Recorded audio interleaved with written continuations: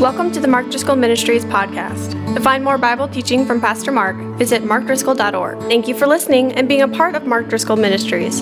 And remember, it's all about Jesus. Well, I have good news for you. Death is defeated, sin is forgiven, and heaven is open because Jesus is alive. Amen? Feel free to take a seat. What a great day. It's our favorite day of the year. If this doesn't fire you up, your one's wet. This is exciting. We are here to learn about Jesus. We are here to meet with Jesus. We're here to celebrate the greatest victory of the greatest person in the history of the world. What's his name? Jesus. His name is Jesus. And I'll just tell you, this is my favorite thing to do, is to talk about Jesus. So thank you for joining us. We've been praying for you. We have been longing to see you. Many of you are new. And let me just begin by telling you who we are gathered to celebrate today. For most religions, their center is a place. For us, our center is a person whose name is Jesus. And if you don't know him, you're going to before we're done today. Little spoiler alert, that's why you're here. Okay, we'll get to that later. Now, Jesus lived on the earth about 2,000 years ago in the Middle East. He grew up in a simple peasant family. He, for the first 30 years of his life, lived a relatively private life, working in the family business with his dad. The last 3 years of his life were public, where he is doing ministry. Because of him, the kingdom of God came and the power of God was demonstrated. So blind people saw, and lame people ran, and deaf people heard, because Jesus changes people in any particular possible way. And Jesus made some of the most astonishing, staggering, unprecedented, unparalleled claims in the history of the world. As a result, he was opposed and he was put to death, and he in fact died. But on a Sunday, he rose from death. That's why we're gathered on a Sunday. It is the day of Jesus' resurrection. And now, 2,000 years later, Christianity exists as a movement in the wake of the victory of Jesus. Furthermore, Jesus is the most towering person in the history of the world. We measure time by this man into BC, before Christ, AD, Anno Domini, the year of our Lord. Our big holidays are about him. So on Christmas, we celebrate his birth, and on Easter, we celebrate his resurrection from death. And today, more songs are sung to him, more paintings painted of him, more books written regarding him, more lives dedicated toward him than anyone who has ever lived in the history of the world. There's no one like Jesus. There's no one equal to Jesus. There's no one alongside of Jesus. And we're here to celebrate his life, his legacy, and the fact that he's still living. Amen? Now, I know that some of you know and love Jesus and some of you do not yet. And so I want to hit what is one of the primary objections to Christ and Christianity. We've been in the middle of a little series called Christians Might Be Crazy. You could pick up a free copy of the book on the way out. We love you. What I wanted to determine was the primary objections toward and questions regarding Christ and Christianity. So, had commissioned a survey where 900,000 people were called. Somebody asked, they said, did you make those calls? No, I did not call 900,000 people. I'm a grown man. I don't talk on the phone. And so some other people called 900,000 people, and we boiled it down to 1,000 people that we wanted to interview for 12 to 15 minutes regarding Christ and Christianity. We then obtained the top 7 objections. Number 5 is this one. There's lots of religions. I'm not sure that one has to be the only way. This was objection number 5, articulated by 42% of the participants. In addition, we held focus groups, 4 major cities, 1 male, 1 female, 8 total groups, with a professional facilitator, and they had a roughly 2-hour conversation about Christ and Christianity. And they came to the same conclusions and objections. So here is a quote from one of the men in one of the focus groups. He says, I don't belong to any organized religion. And let me just say this. Some people are like, I don't believe in organized religion. Then Christianity is for you. We're disorganized, amen? How many of you have ever been involved in church leadership and you're like, Obviously, Jesus is alive. That's the only reason we get anything done. Amen? So I don't belong to any organized religion, but I do feel spiritual. I feel a connection to God. When I pass, I want to be with God. I want to be in heaven. That's what I believe in. Having someone tell me, oh, no. You think you're going to have a relationship with God, but unless you're born again and accept Jesus, that's not happening for you. He says, that I don't like. Now, let me just say this. Just because you don't like something doesn't mean it's not true. How many of you own a scale? Amen? I stood on mine this morning. Two things happened. Number one, I didn't like what it said. Number two, it's still true. Amen? So it's not because we like something that makes it true. It's because it corresponds with reality. And the question is it true that Jesus is the only God, that Jesus is the only way? Now, those who would object to this, I interviewed a number of scholars for the book, one of whom was a man named Ravi Zacharias. He's traveled to like 70 nations. He's been studying various religions his entire life. He's originally from India. He's a philosopher. And he quoted to me this. He called them happy pagans in a phone interview I did with him for this sermon series. Happy pagans, meaning life is going pretty good. There's no real sense of urgency to come to conclusive decisions regarding Christ and Christianity. Well, a couple of things I'll say. Number one, most people have a religion that I would call consumerism. In consumerism, who's always right? The customer is always right. And in consumerism, you get what you want, and if you don't like it, you trade it in, and if it doesn't work for you, you send it back, okay? And so the problem becomes God is not a product. God is a person. God didn't make you to be a shopper. He made you to be a worshiper. And God is a personal, relational God. Now, if all you're doing is consuming as a shopper, it doesn't really involve anyone else. But if you're in a relationship, a healthy, loving, devoted relationship, considering the other person is primary. My wife Grace and I, we've been together 30 plus years. We've been faithfully married 26 years. It's not just about what works for me. It also has to consider what works for her and what's best for us. Because God wants a relationship with you. God made you. God knows you. God loves you. God wants a devoted and personal relationship with you. Number two, the focus group participants generally said, we believe that all religions are good. And we don't have any judgment on other religions or their practices. Is that true? Do we have no opinion about other religions? Some religions practice, for example, animal sacrifice. How many of you are not okay with that? Okay, we just found all the cat ladies. Okay, we did. You're like, no, don't. Okay, some religions, the women can't vote.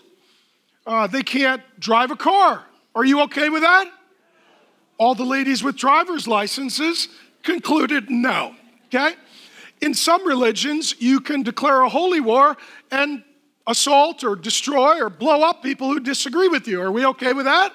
No. So the problem is not that we draw a line. The issue is, where will we draw that line?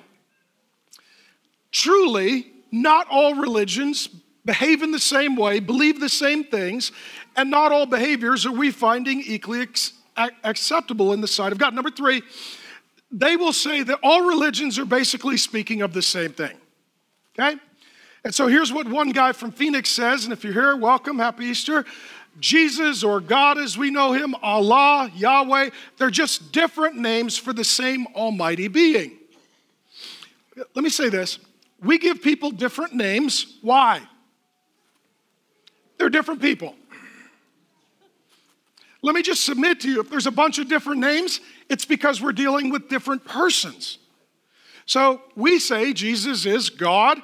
Others would say, no, it's Allah, or whatever the case might be.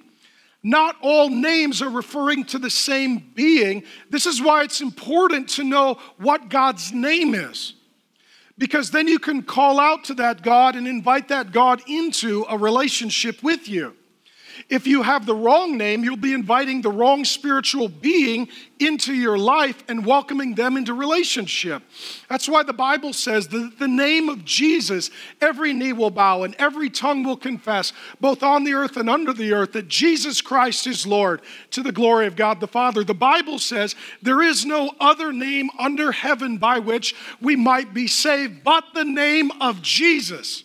So the name of God is Jesus Christ, and other names are for other beings and other gods that are not Jesus Christ. Number 4, if you say that all religions and spiritualities and ideologies basically say the same thing, you are offending devoutly religious people. Again, Ravi says it this way: the most unfortunate assumption that is made is that all religions are fundamentally the same and only superficially different. It's exactly the opposite. Religions are fundamentally different and at best superficially similar. There are devout people of various faiths that are convinced that what they are doing is right and that to do anything else is wrong. To come along and say you're all right and all doing the right thing and all worshiping the same God is actually highly offensive. When my kids were little, if you're new, we've got 5 kids. They're 13, 15, 17, 19, and 21. We didn't have a chart. Just every other year, somebody showed up with our last name. We brought them home. They're all wonderful, wonderful, wonderful people. Some of you would say, how'd you get 5 kids? Grace couldn't keep her hands off me. It was... I was like, I have a brain, let's talk, so it's just, the struggle is real. Pray for us, we're in the middle of it. Nonetheless, we have 5, I don't know why that's funny.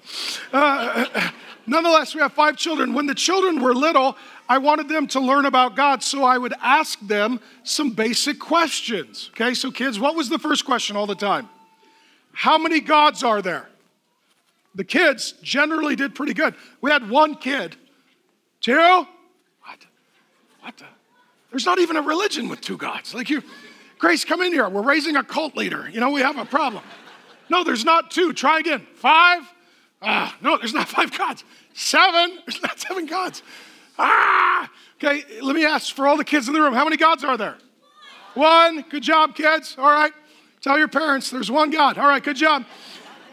So if you go, though, to a Buddhist kid's home and you ask the Buddhist kid, how many gods are there? What do they say? 0. Ours is a philosophy. If you go to a Jewish home, a Muslim home, a Christian home, you ask that kid, how many gods are there? What are they going to tell you?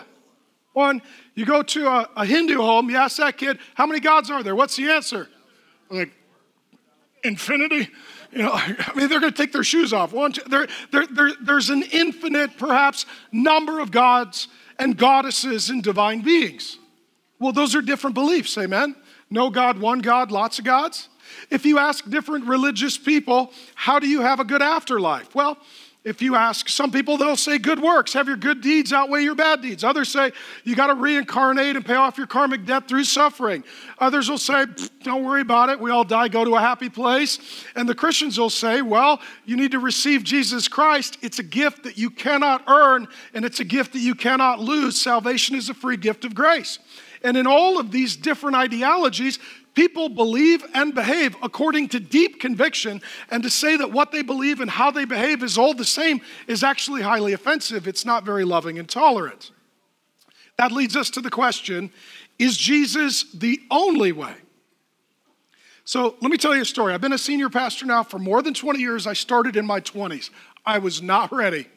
I was not ready to be a senior pastor. And I learned this very quickly doing counseling. So this older couple comes to meet with me, and by older, I mean like 30. And they're full-grown adults. They meet with me, and the whole conversation is like the middle of the night, we're walking through a thick fog, and I can't figure out what we're talking about, okay?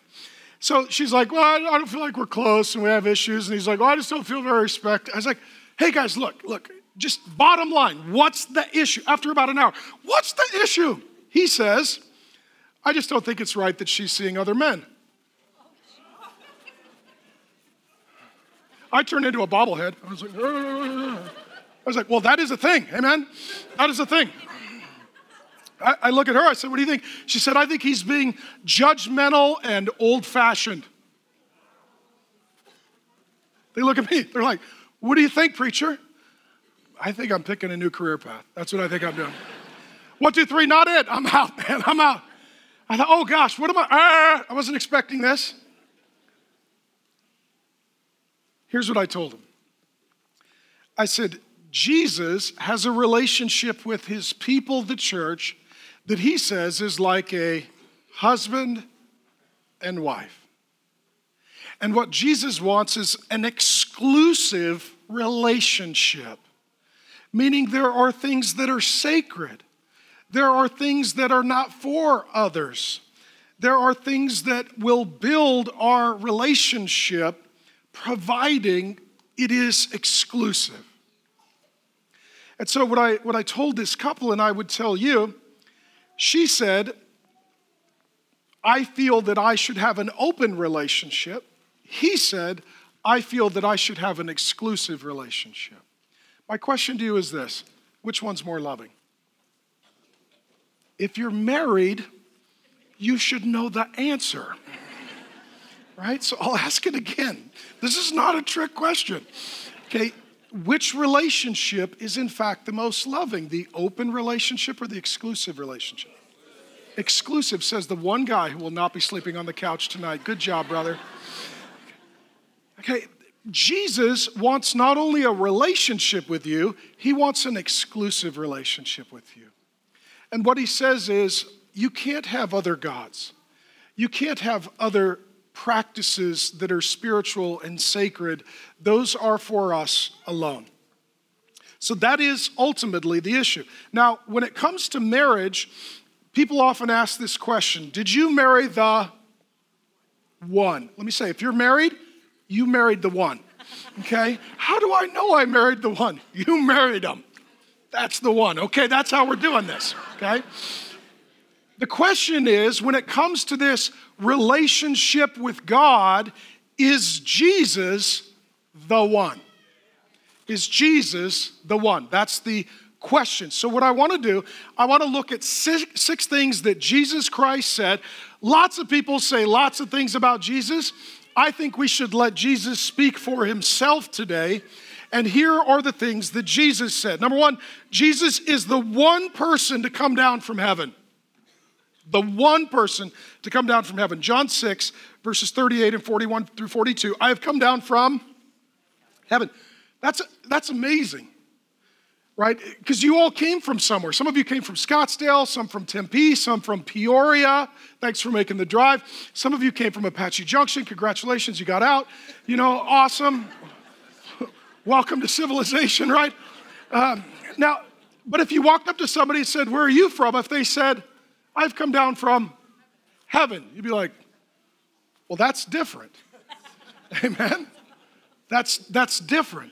What Jesus is saying is that he lived before he lived on earth.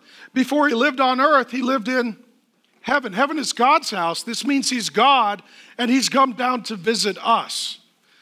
Now, in hearing this, they began to grumble about him because he said, I am the bread come down from heaven. They said, is this not Jesus, the son of Joseph, whose father and mother we know? We grew up with this kid. How can he say, I've come down from heaven? Here's the big idea, that God lives in heaven, we live on earth. Because of sin, we have separated that connection between heaven and earth, between us and God. As a result of that, religion tells us that we need to find a way to get up to God. Let me just tell you this. There is no way to get up to God. There is a way that God comes down to us. His name is Jesus.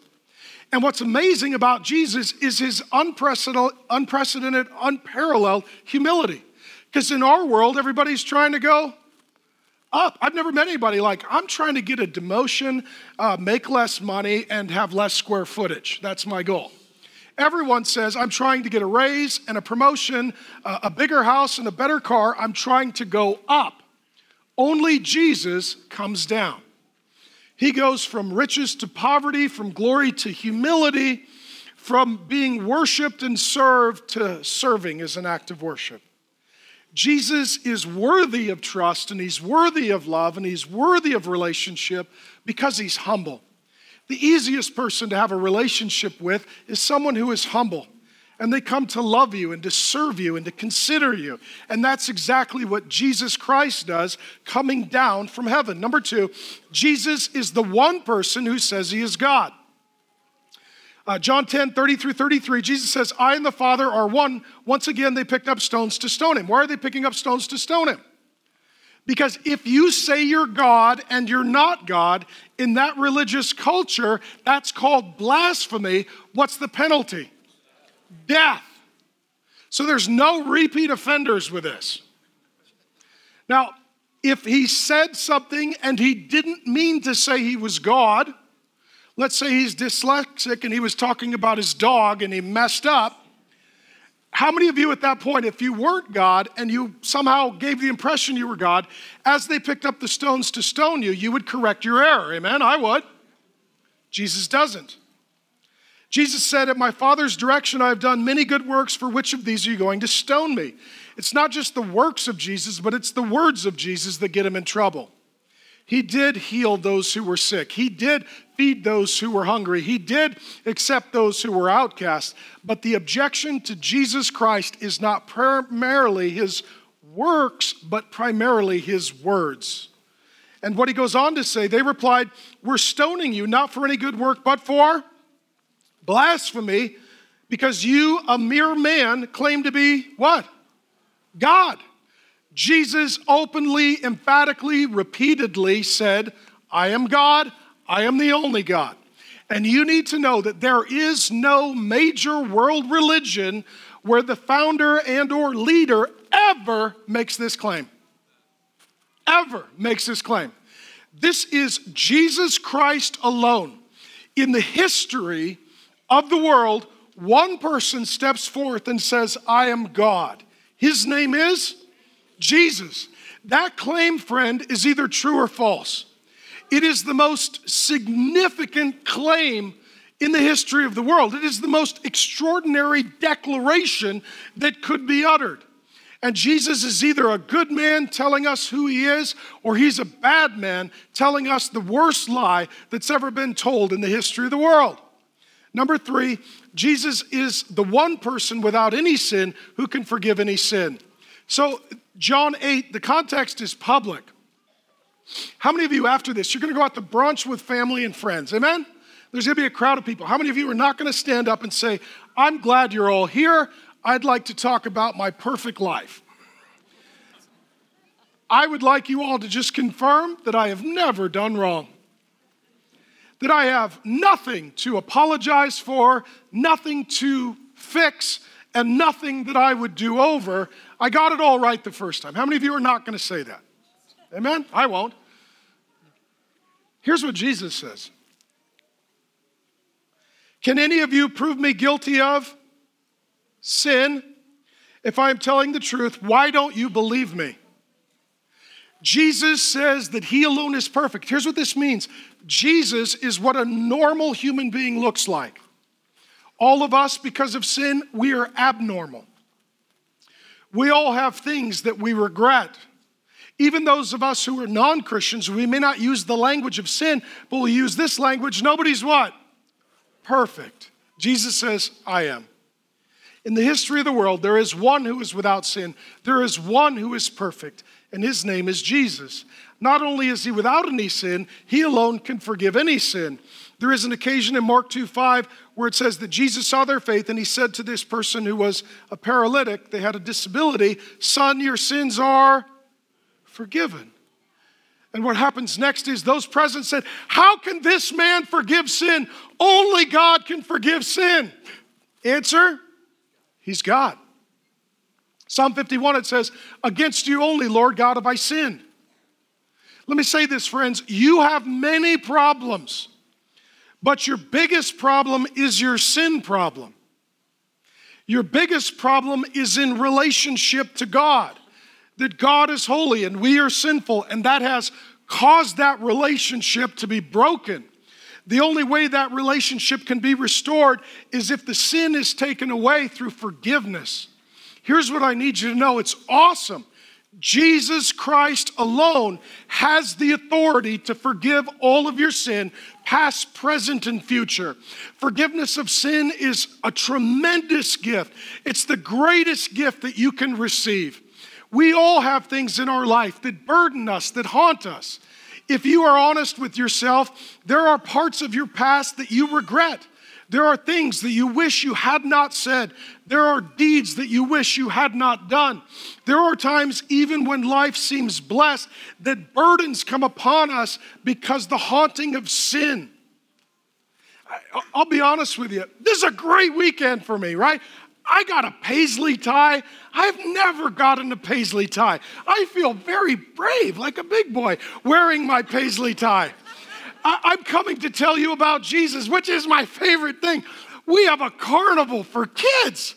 If you have a paisley tie that you're wearing to a carnival, you should be happy, amen? But let me be honest with you. My wife would tell you the last few days, I've been rather discouraged and somewhat depressed. She came to me, she's like, honey, why? I don't know. I have a paisley tie in a carnival.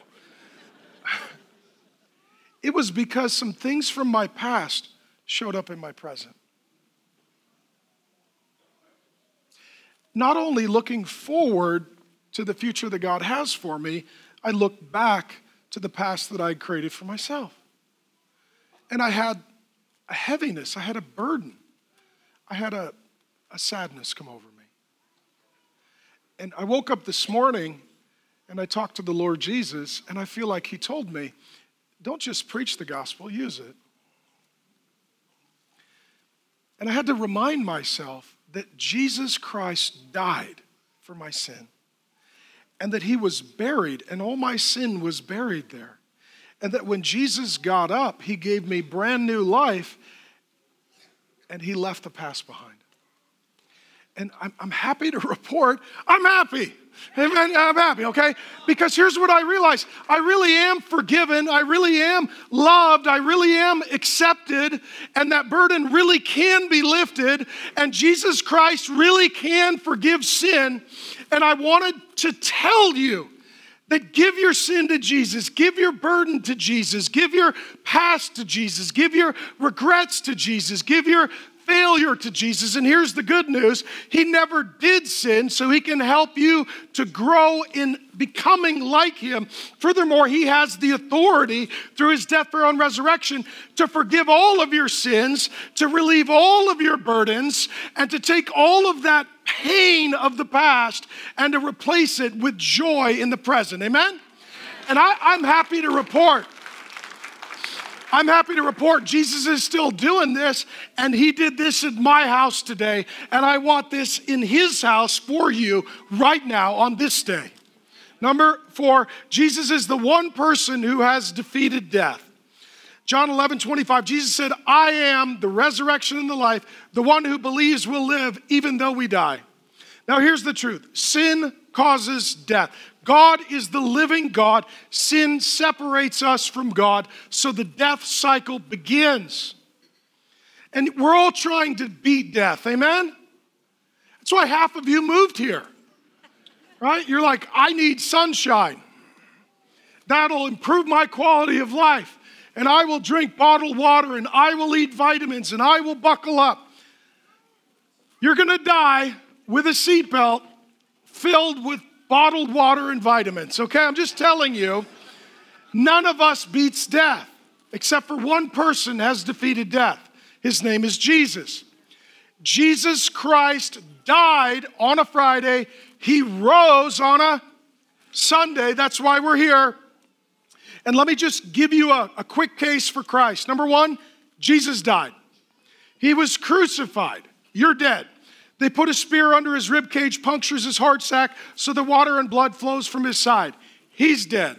They wrap him in 100 pounds of burial linens and spices. He's dead. They put him in a cold tomb that was hewn out of rock. He's dead. Number 2, the location of Jesus' dead body was well known. After he died, one of his followers, a man named Joseph of Arimathea, gave Jesus post-mortem his tomb. It was registered legal property, just like if you own a home.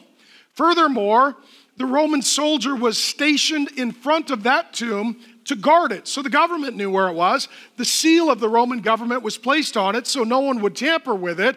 And visitors came there, all of which is to say, Jesus died, and we know, or they knew, exactly where he was buried.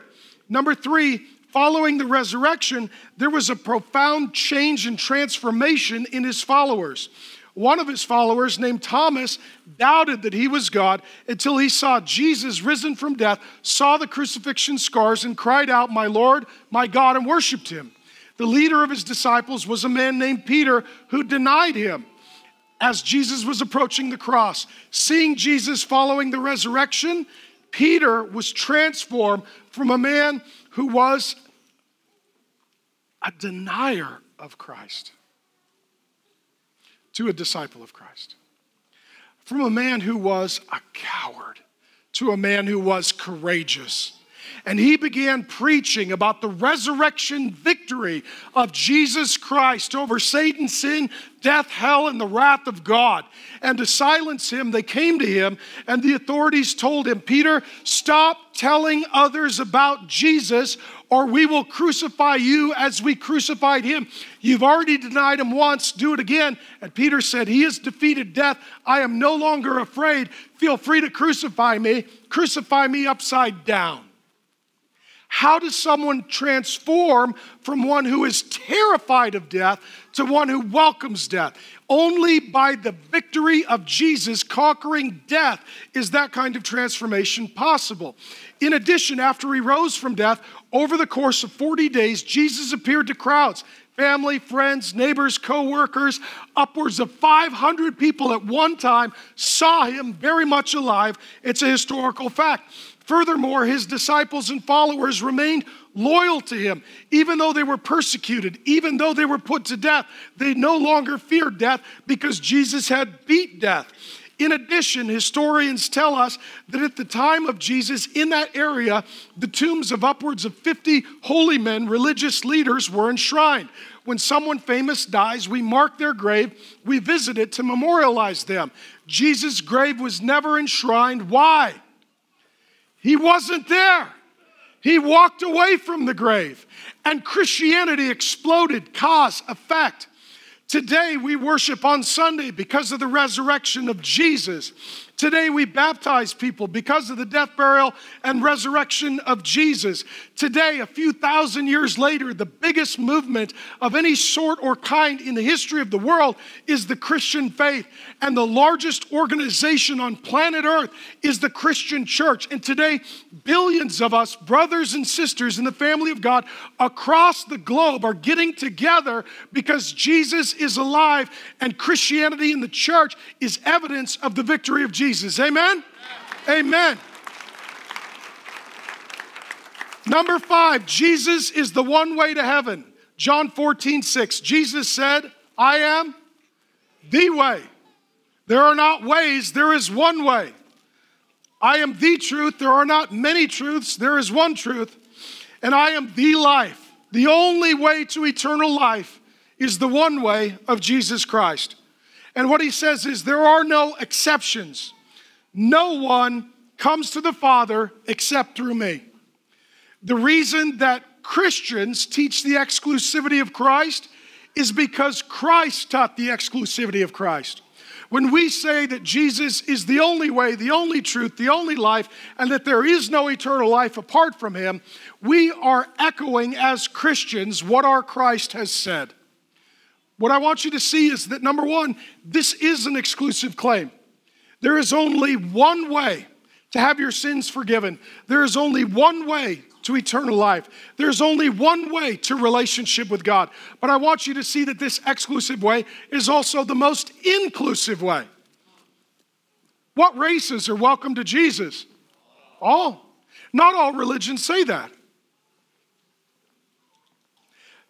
Are poor people and rich people welcome to come to Jesus? Yes. Did you know that it doesn't work like that in all religions? Some religions you got to pay to go through classes to get cleared so that you can earn your salvation, and you have to pay to get there. How about this? Does Jesus take people who are naughty and nice? He's better than Santa. Santa only likes the nice kids.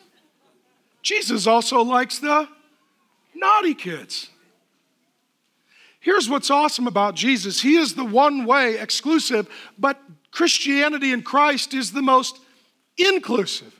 Whatever your religion, whatever your race, whatever your creed, whatever your behavior has been, if you turn from sin and trust in Him, you are guaranteed forgiveness of sin, relationship with God, and eternal life. Amen?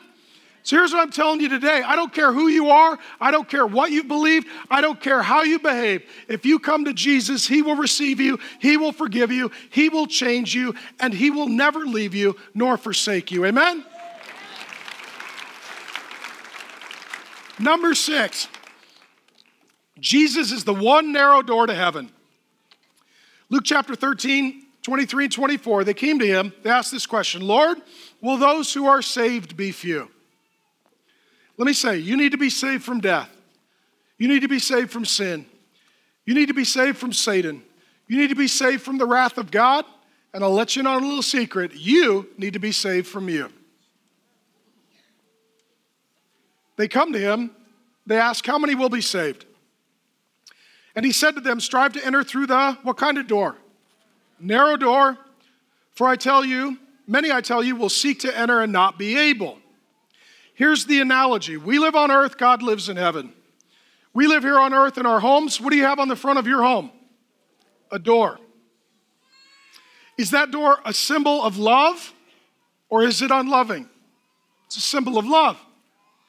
Because you love the people that live in the house. And before anyone else comes into the house, you want to make sure that they're also going to love the people that are in the house and not harm the people who are in the house. Amen? So we all have doors on our homes because you have a right to decide who moves into your house. God's home is heaven. Does God have the right to put a door on His home? Yes or no? Yes. Everybody who tells me, it's not right that everybody doesn't go to heaven. My thing is, well, then go home and take the door off the hinges and stop being a hypocrite. And whoever wants to live with you or move in, just be tolerant, diverse, and inclusive and see how that goes.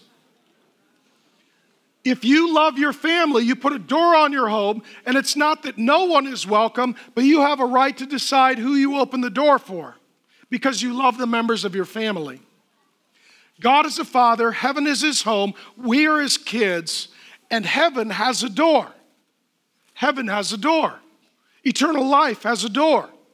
Here's what Jesus says, John chapter 10, verse 9. I am the door. If anyone enters by me, he will be saved. God knew that the door was shut by us when we sinned against Him. God knew that there was nothing that you or I or we could do to open that door. And so what God did, He sent His only Son, Jesus Christ, to the earth to live a life without sin, to die on the cross, to pay the price for sin, and to rise from death so that the door to heaven could be opened. Amen, right? That's awesome. The door's open. Here's what's amazing. Jesus is right now booking one-way tickets. That's amazing, right? That you are invited to eternal life with God. A door into God's house forever has been opened through the death, burial, and resurrection of Jesus Christ. He is that door. So here's what I want to tell you. Every time you pass through a door, remember that Jesus is a door. A couple of things I want to say. Jesus is a narrow door. He separates life and death, heaven and hell, forgiveness, unforgiveness, blessing, cursing, grace, and wrath. Everything comes down to you and Jesus. The most important thing about you is what you think about Jesus. The most important decision you will ever make is whether or not you will pass through that doorway of Jesus. What that means practically is, do you love Jesus? Do you know Jesus? Do you belong to Jesus? Do you trust in Jesus? Jesus is the narrow door. In addition, that narrow door closes when you die. This door is only open so long as there is breath in your lungs. You are alive. This is your opportunity. When you die, Hebrews 9:27 says, it is appointed for us once to die, then judgment. There is no karma. There is no purgatory or reincarnation. There is no opportunity beyond the grave. As long as you are alive, the door is open. You can pass through it into relationship and eternal life with Jesus Christ. If you do not make that decision during this life, then the door to God's presence and home is closed to you forever. So let me say, you have many decisions to make, but this is the most important decision. You have many urgent things that are vying for your focus and energy. Put this at the top of your priority list. The reason that you are here today is to pass through that door and to welcome into your life and to enter into eternal life, Jesus Christ. In addition, that narrow door must be passed through in a single file line. Maybe your grandparents love Jesus. Great. You need to pass through that door. Maybe your parents love Jesus. Great. You need to pass through that door. Maybe your spouse loves Jesus. Great. You need to pass through that door. Nobody can drag you across that threshold. Nobody can carry you through that doorway. You have to, of your own volition, decision, you have to make a choice to, by faith, trust in Jesus and pass through from what is called life and death, from death to life. Now, that being said, a couple of things I would encourage you in. Don't complain about the door.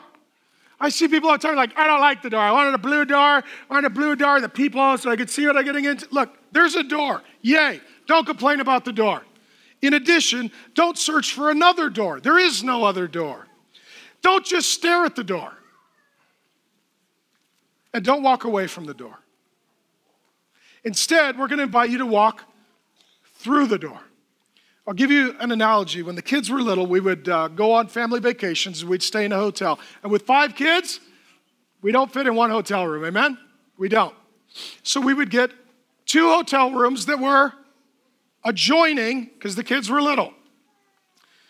Each room had a door. So what I would do, I'd go into my room. First thing I would do, I would open my door and I would knock. Hey kids, open your door so that I can come in to be with you, you come in to be with me, and we could be together. That's a relationship. That's a relationship. Jesus Christ has opened his door. His resurrection opened his door. You now need to open your door and welcome Jesus in to your life. And then Jesus will welcome you in to the Father's house. Here's how the Lord Jesus says it in Revelation chapter 3, verse 20. He says, behold, I stand at the door and I knock. What is Jesus doing today? He's knocking. He's saying, I've lived the life you've not lived. I paid the price you couldn't pay. I'm here to give the gift you can't earn. Please open your door and welcome me into all of your life, and I'll welcome you into my eternal life. So this is where you make the most important decision you will ever make. And that is, will you hear today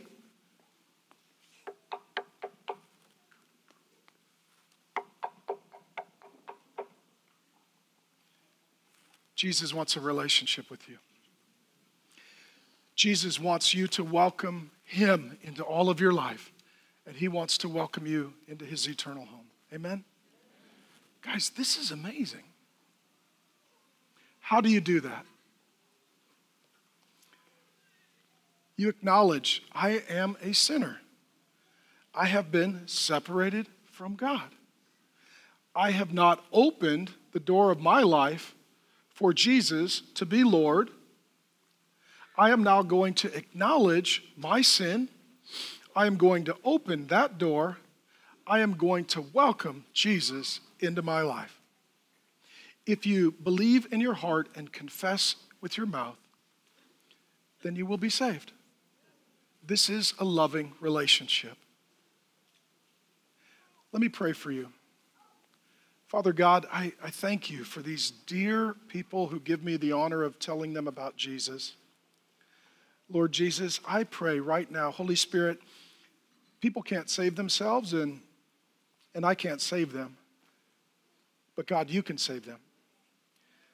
God, right now, I invite you, Holy Spirit, to open eyes to see Jesus, to open hearts to love Jesus, to open minds to trust in Jesus. God, some of these people, you've been knocking for so long. Some of these people, Lord God, they've heard you knocking for so long that it became so common to them that they fail to recognize the opportunity and have a sense of urgency to open that door. Holy Spirit, please help those dear people right now to hear that knock and to open that door into their life. God, for some people, they are here for the first time and they're hearing this for the first time. They didn't know that there was a God who loved them. They didn't know that there was a God who made them. They didn't know that there's a God who came down for them. They didn't know that there was a God who died for them. They didn't know that there is a God who rose for them. They didn't know that there is a God who prepared a place for them. And they didn't know that there's a God who's coming again to get them and to take them into his home forever. Holy Spirit, right now, we invite you to do what only you can do. To open the door of their heart, mind, soul, and life so that Jesus Christ in all of his goodness and all of his glory, with all of his love and all of his humility and all of his power and all of his presence can come into their life and do life with them relationally. And upon death, take them into eternal life in Jesus' good name. Amen. If you live in or are visiting the Greater Phoenix Valley, please join us at the Trinity Church in Scottsdale, Arizona. You can also watch Pastor Mark live on Sundays, YouTube, Facebook, the app, or at markdriscoll.org. And as Pastor Mark always says, it's all about Jesus.